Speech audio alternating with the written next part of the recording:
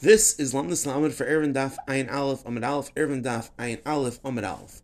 There's a very famous Machlokes Rishonim. Can you be mafkir something on Shabbos? We know that it's aser to be makna something to someone else on Shabbos.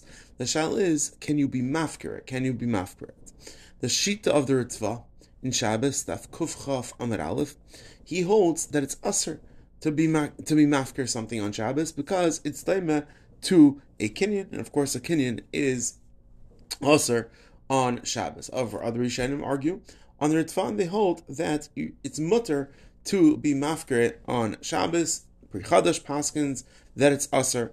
The Chuvas of Edith Gershuni writes that it's mutter to be mafkir. It's interesting to note that the Shara Melch and Hilchos Lulav, Parakhas Halacha Beis, he explains that really there's no machlokes. The Ritva that says that it's aser to be mafkir is talking when you have in mind for another person, specifically to be maknet. And since you had in mind by being mafkir that someone else should be zeichenet, that's why it's aser. However, if your only intention is to just remove yourself from the situation and be mafkir to the whole world, then it's going to be mutter. The Achrayim bring a raya from our sugya. Our sugya states vistaluke rishusa b'Shabbos shaper dami, that someone's able to mistalik from his rishus on Shabbos. It's very clear in our Gemara that it's mutter to be mafkir something on Shabbos. So today let's bring the explanation of the Lugain Shas Beis Engel. He says there's no raya. Beis Engel's mechadish. How does hefker work?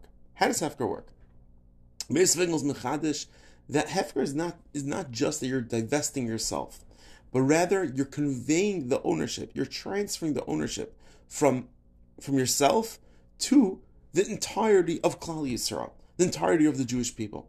And therefore it's Demet Matana. And that's why it's Asr on Shabbos. However, our sugya, which says Istaluke Rishusa, which is just renouncing it, Zok Beis Engel, that's definitely not Demet to Hefker.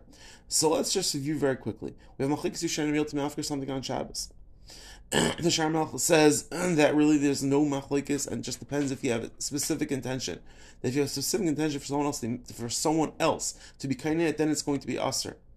The Achrayim bring a raya from our sugya which states v'staluki rishusa b'Shabbos shaper dami able to be mafkir. Al chara, this is a very clear raya that you could be mafkir.